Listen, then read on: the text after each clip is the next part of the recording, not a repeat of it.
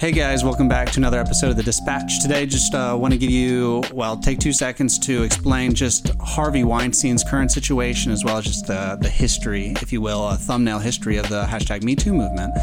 In 2017, he was accused of rape and other sexual offenses. Because of that, he lost his position in his company. He was a longtime producer and subsequently was kicked out of a lot of the kind of motion picture academies there in Hollywood. In 2018, he was actually charged with sexual offenses, and then 2019, 2020, he was prosecuted and found guilty. So that's 23 years of prison time for this guy for sexual offenses and third-degree rape. There's still something like 5 pending charges against him, which could tack on quite a lot of time.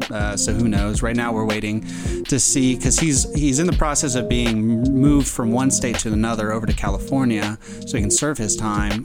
Things have slowed down in that process with the paperwork because of this global situation right now.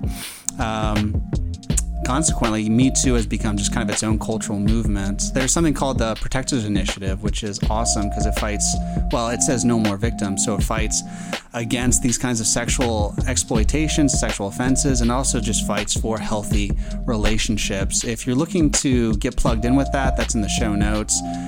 It's an incredible initiative, and I would encourage everyone to check it out. That is a thumbnail look at the history of the Me Too movement and just what is going on with Harvey Weinstein, the progenitor of this crazy movement. For those of you who are particularly nerdy, a lot of high-powered individuals have also had charges brought against them, which is now called the Weinstein effect, where kind of men or just people in power use that power to exploit the people below them. But that's tangential, and that's all I got. Have a good day.